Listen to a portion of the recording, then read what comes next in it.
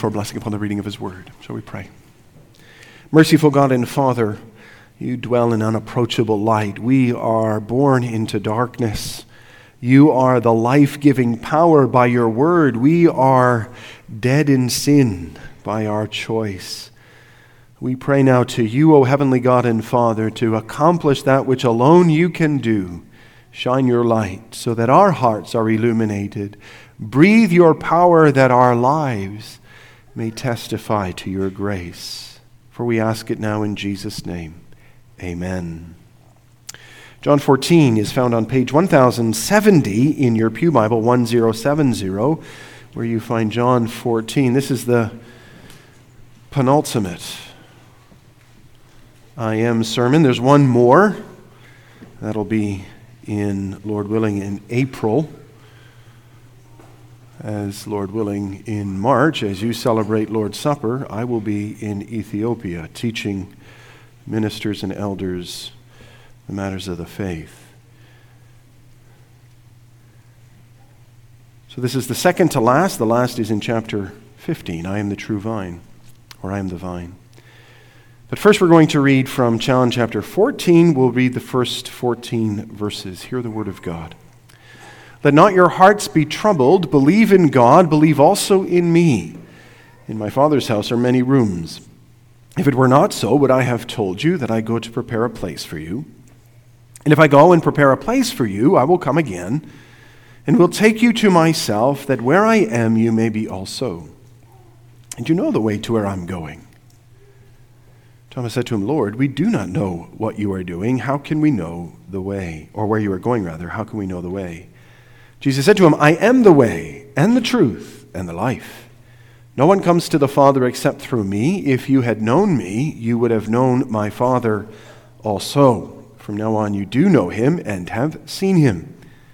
Philip said to him, Lord, show us the Father, and it's enough for us. Jesus said to him, have I been with you so long, and you still do not know me, Philip? Whoever has seen me has seen the Father. How can you say, show us the Father? Do you not believe that I am in the Father, and the Father's in me? The words that I say to you, I do not speak on my own authority, but the Father who dwells in me does his works. Believe me that I am in the Father, and the Father is in me, or else believe on account of the works themselves.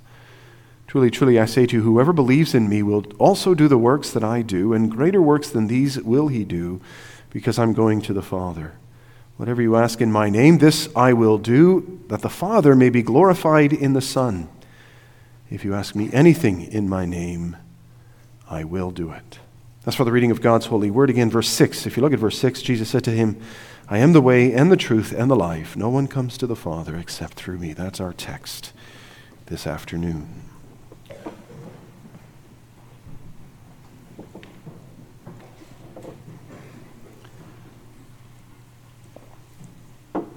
Brothers and sisters in Jesus Christ our Lord, as we have before us this afternoon this glorious blessing of the Lord's Supper, to which we've now come to receive from the hand of him who serves the very body and blood of Jesus Christ, we sometimes miss just how remarkable this moment is, just how blessed this is.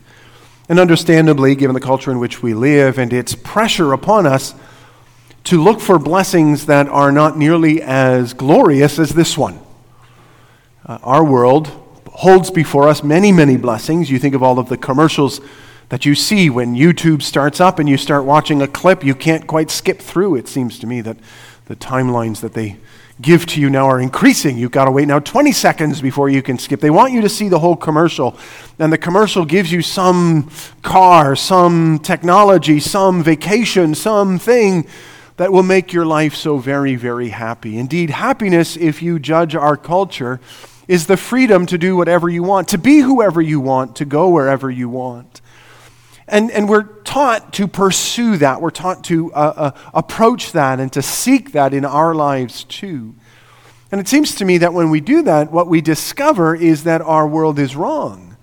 And that in the end, what we get for our pursuit of all these things is not what they promised we would get. That as we seek blessing, maybe in a relationship, maybe we think if we're going to be happy, if we got married, we would be happy. Then things would be good. And we discover, don't we, inevitably, that marriage is a a place where you die to self, where you are required to put to death self-centeredness. Marriage cannot succeed where selfishness dwells. And you say, wait a minute, I got married to get blessed, to get happy. I got married for me.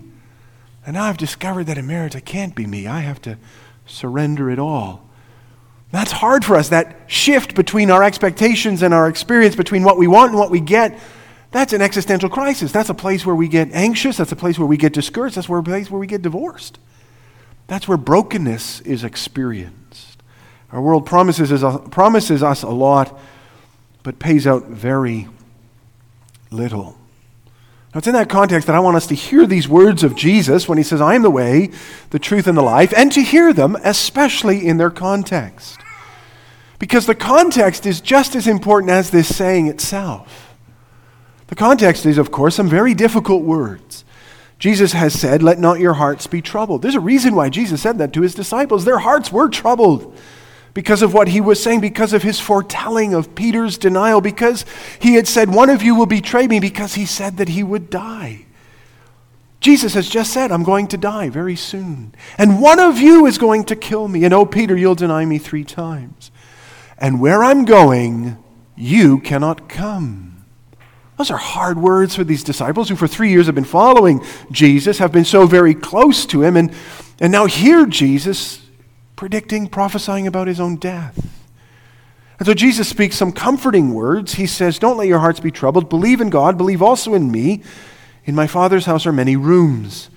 If it were not so, would I have told you that I go to prepare a place for you? And if I go and prepare a place for you, I will come again and will take you to myself, that where I am, you may be also. And you know the way to where I'm going. Jesus says to his disciples, don't be troubled. I know it sounds bad. My death, Judas's betrayal, Peter's denial, my departure. It sounds terrible, but it's actually very good. It's actually very, very good. Because by doing all of these things, I'm going to open a way for you. I'm going to prepare a place for you.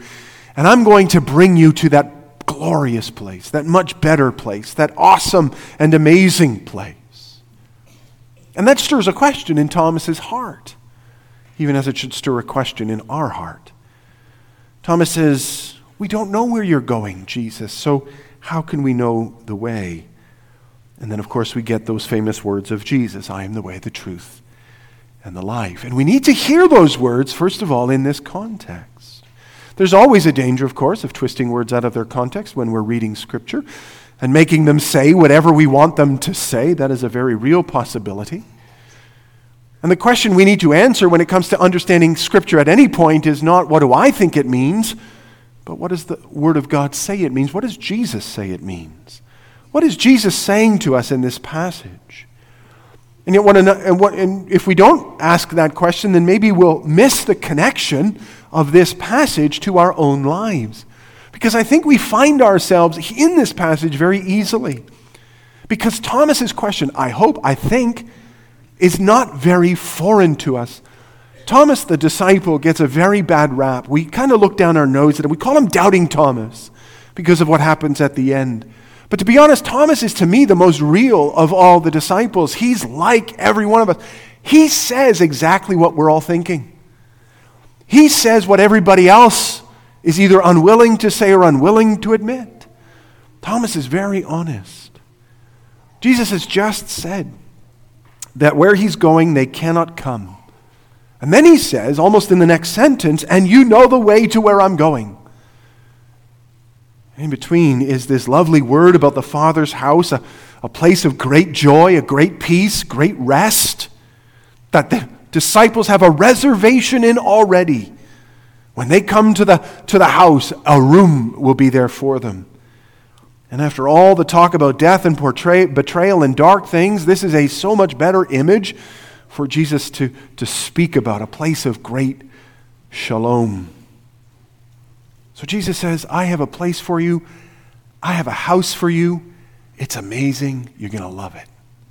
Is it so crazy for Thomas to think in geographical terms? Where is this place, Jesus? Where is this land? Where is this house?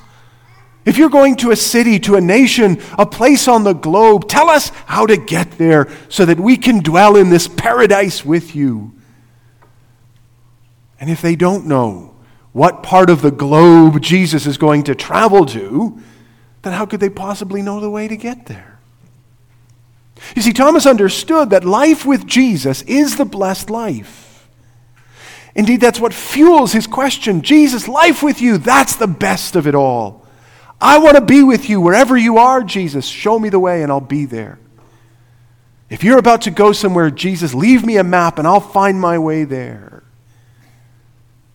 Indeed, that is the most natural, the most human, the most real expression of how we view Jesus and Christianity, I think you can find. We instinctively buy into this mentality that Thomas here expresses, namely that there is a map that you can follow, a system, a program, a set of rules, a set of expectations that if you follow as a parent, as a spouse, as a businessman, as a member of the church, as a member of society, you'll get to the good place. This is the witness of all religions. What is Buddhism? It's a religion, of course, but what does it teach you? It says that the world in which you live is an illusion, but it knows the way to wholeness. It knows the way to being free from all of this dishonesty. Indeed, Buddhism is essentially a treasure map. Walk on this path and you will arrive at blessing. Islam's no different, is it? Islam is very much a works-based religion. And it's a way of seeing the world, how to organize your home, how to organize your life, how to organize your relationship with God, how to move from place to place and to secure blessing. It's as though Islam says to every one of its adherents, look, turn left here and then take a right there, and then you'll find this place of blessing if you walk this path that we've given you. Hinduism, no different. It's not a lifestyle, or is it a lifestyle rather, built upon an understanding of reality? Or is it a way of seeing the world in a way that is unique and distinctive? Of course it is. Indeed, find a religion that isn't essentially a philosophy, essentially a way of understanding life, essentially a path to walk down. Find a world religion that isn't essentially a treasure map. Indeed, that's what explains our current culture. That's what explains, you might say, all of those protests in Europe by farmers. That's what explains all of the angst and anxiety of our North American culture. That is what explains all of the upheaval and all the trouble that is going on within our society. Our society has been traveling along a lovely little path, and now we want to be traveling on a very different path. And that change, it's like we took the map out and we put in a new map, and now there's new lefts and new rights and new turns and new ways to blessing, and we're all a little bit concerned, we're all a little bit afraid, and the people in power say, just trust us, if you do this, blessing will come. Because that's the way man thinks. Even Christians think that way. Think of the book of Galatians, think of the Reformation, think of the Arminian controversy so soon after the events of the Reformation. There are no shortage of cartographers in the Christian church. Even today, preachers from the pulpits of God's people telling us how to do this, how to do that, how to be happy, how to get successful, how to have a strong marriage, how to have a purpose-driven life, and on and on and on it goes. Indeed, in our own experience, we default to this kind of thinking. We instinctively sense that if I make the right decisions, if I marry the right person, parent the right way, eat the right food, live the right lifestyle, I'll be blessed. On some level, I'll be blessed. Which is only to say we're all like Thomas. We want to be at the place of blessing. We want the place of shalom. We want the place of joy and peace. We want the place that Jesus promises us in John 14. But we say to Jesus, show us the map, teach us the way, give us the instructions, tell us the directions, get the GPS coordinates so that our Siri can tell us when to turn left, right, and the next. Give us a tour guide, a guru, a spiritual leader, a counselor, a denomination, a preacher who can give to us the good life. I mean, we say it even within our own lives. We say it about, unfortunately, young men. Young men who are irresponsible, young men who are immature, young men who are ungodly. And we say, you know what, he just needs a good woman to settle down. That's the map. That's the path to blessing. We'll get him to blessing. We know he's not in it. We'll get him there if we can just get this woman to make his life better. But we're wrong. And I've always been wrong. Because Thomas, like us, misunderstands. He hears Jesus speak about a great place of blessing, but he doesn't truly understand where that place is. That place free of the power of sin and death. That place of eternal fellowship with God. He misunderstands why Jesus came. Jesus came to die. Jesus came to rise again. Jesus came to pay the debt, to remove the separation between sinners and their righteous God. Jesus says, I'm going to experience all this wrath, all this judgment, all this suffering and sorrow, so that you can live in the house that God has built in eternity. How can anyone live in the Father's house, in the place of glory and perfect peace, if they're clothed in their sins and judgment before the face of God? Oh, Jesus was not promising his disciples some earthly paradise. He wasn't saying, on this earth, in this life, I'm going to give you this very easy, this very glorious existence.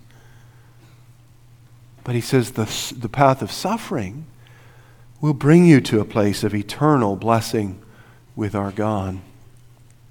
And too often, that's our problem. Too often, our desires in this life are to be free of suffering, free of pain, free of the sorrows of this life, because the real purpose of life is today, to be happy now.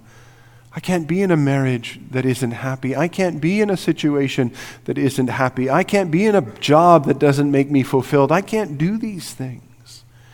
Little wonder abortion in our society is so prevalent. Little wonder that medical assistance in dying is so popular. I can't be happy today, so why should I live? Too often our expectation for blessing is too limited, too myopic, too short-sighted, too earthly. We want blessing in material terms, in emotional terms, in personal terms.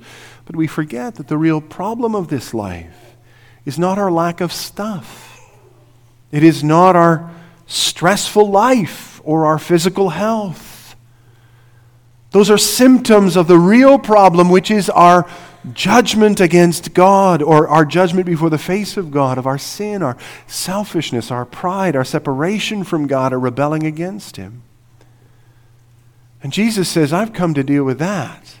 I haven't come to make your life happy, although the happiness that I give you is the greatest happiness of all. But I've come to free you from sin and enter you into fellowship with the Father, to a full and free wholeness and joy.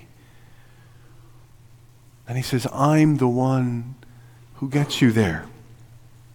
How do we get to this place of full and free fellowship with the Heavenly Father? How do we get to this place of shalom, of peace, of full happiness?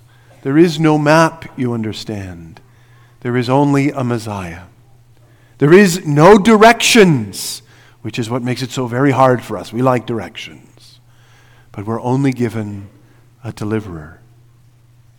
Now, we can spend a lot of time reflecting on each of the words Jesus uses when he says, I am the way, the truth, and the life. Some combine them to be the truthful way of life, or something similar. It's probably better to consider them as connected, but still distinct. And notice that they are all united by this beginning article, the word the. Jesus doesn't say, I'm a way, a truth, and a life. He says, the way, the truth, and the life. The narrow-mindedness that our world accuses us of comes to great expression here. We are absolutely and utterly narrow-minded. There is only one way of salvation, only one source of truth, only one fountain of life. But the stunning element of these words that Jesus gives to us is not that he is just the way of blessing, or even that he is the truth that blessing comes, or that flows through him, or that in him life is blessed. Those are all wonderful and profound truths. The stunning element is that Jesus says to us in this passage, not, I know the way, the truth, and the life. That is what every other religion claims. That is what we believe instinctively. That's what we want without thinking. Jesus doesn't say that. Jesus says, He is these things. I am the way. I am the truth, and I am the life. They are me, and I am them. Apart from me, they are not, and in me, they are in their fullness. Think of it. Think of Islam for a moment, and ask yourself, what if, for one reason or another, we were able to discover that as it turned out, Muhammad, the founder of Islam, never existed. He was a made-up character by some people who wanted to peddle this faith. What would that do you think, to Islam? How would that change the Islamic religious system? You can ask any Muslim, I've done that, they'll tell you this, nothing. Makes no difference. Makes no difference. Muhammad is not important. He was blessed, Allah used him, but he is not the cornerstone of our religion. Without Muhammad, the religion's just fine. Thank you very much. In fact, that's true of every religion, isn't it? Take away Confucius from Confucianism, and somebody else would have taught the same thing. If there was no Zeno, there would still rather be Stoicism. Easy. Take away the founder of the religion remains. But what if you took away Jesus? What if Jesus never existed? What if Jesus was never incarnate, never died, never rose? What if Jesus was not? As so many in the world claim, he isn't. What then happens to Christianity? It ceases. It ceases.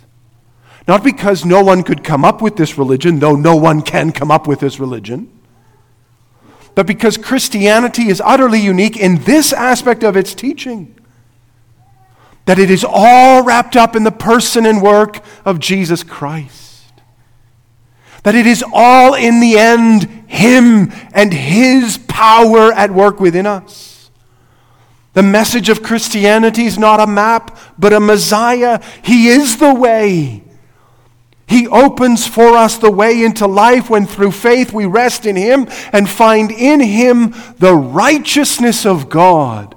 His sacrifice alone can bring us into fellowship with God. He is the truth. There is no other truth than what proceeds from God, who reveals it through His Son to His people in Jesus Christ. You learn the truth. Philip learns that after Jesus speaks these words. Do you not know me, Philip? Because if you want to know God, you need to know me. For I reveal God. He is the revelation of truth itself. If you would know truth, capital T truth, the truth, you must know Jesus. And He is the life. He who would resurrect so very quickly hereafter, 3 days later, He who would ascend to heaven and pour out His Holy Spirit so that His people might experience resurrection power. He is the life, the very fountain of life which flows from Him. It is from Him that the branches united to Him bear fruit, for He alone is the life. And that's what makes our faith. That's what makes our celebration of the Lord's Supper. That's what makes our Jesus unique. Oh, Jesus' words were so very profound. For He doesn't say to us, I know the way. I know the truth and I know the life. He says, I am them. Which means if you have me, you have them. And if you don't have me, you don't have them. Understand how radically that changes the religion we confess and how that radically changes our participation in the Lord's Supper.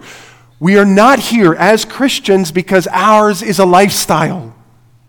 Not first of all. It is obviously a lifestyle. But that's not what makes us Christians.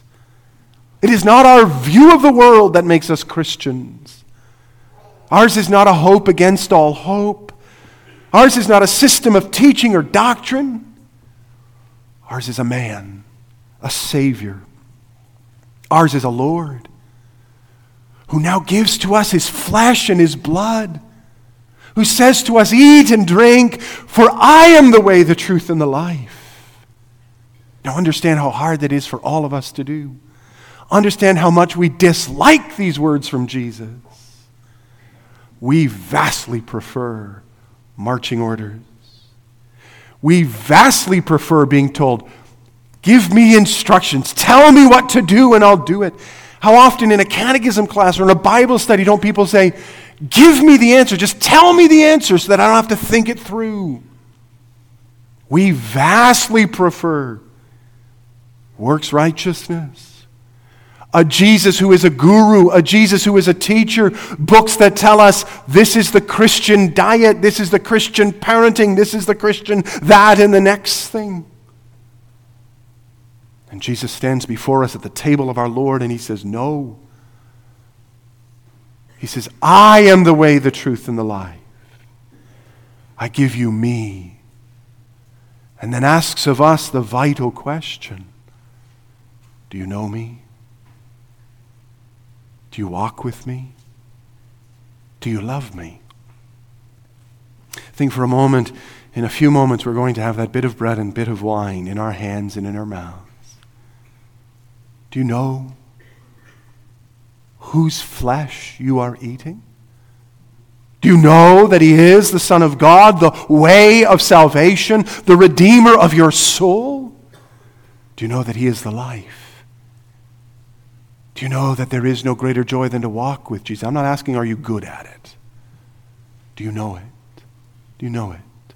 Do you desire only to live in fellowship with Jesus? Do you know that he is the truth? That when he speaks, it ends all controversy, that his word is law. Do you know this Jesus? And do you love this Jesus? Do you stand in awe of this Jesus? Do you embrace this Jesus? Do you hunger and thirst for this Jesus? Because there is no greater joy than all of the promises, all of the empty promises of our world. It's technology, it's vacations, it's retirement plans, it's relationships, it's apparently guilt-free living, it's sexual immorality, it's drugs and drink. That does nothing but make us miserable, guilty, shameful.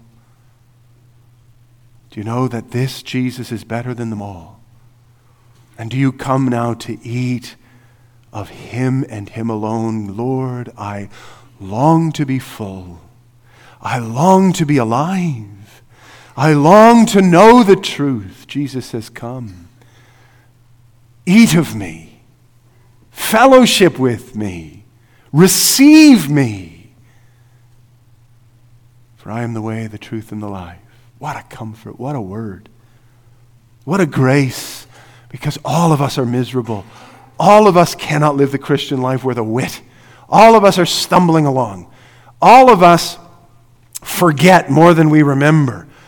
We hear a sermon, we read a book, we read a proverb, and we go, oh, if I had only remembered that. Or we read it and we go, I am never going to forget. That is going to shape my life. I'll tell you what, that is going to shape my life. And we forget it the next week. Because that's who we are. We are struggling, weakly, broken sinners. And imagine now that Jesus was just an instructor, just a teacher, just a professor, just a guru. You have to do it. I'll tell you the way. You do it. I'll tell you the way. Man, that would be tough. That would be tough. There'd be a lot of guilt, a lot of shame, a lot of brokenness, a lot of endless, why am I so silly? Why am I so foolish? Why am I so bad? But Jesus says, none of that. He says, I am the way, the truth, and the life. You want fellowship with God? You want freedom from sin? You want eternal bliss? I'm it. No system, no program, no steps, just me. Just me. He puts his hand out and he says, come. Come. I am the way, the truth, and the life. And so let's come. Let's feast. There is nothing better in all this world than what is laid before you today. Here is the greatest gift you can ever receive, the way, the truth, and the life. Let's thank him for it in prayer. Gracious God and Heavenly Father, we thank you for this grace. We stand in awe of its mercy, that you should include us, that we should be allowed to partake. It is beyond our ability to comprehend. We thank you for it. Cause us now, Lord, to feast upon you, our Savior, in whose name we pray. Amen.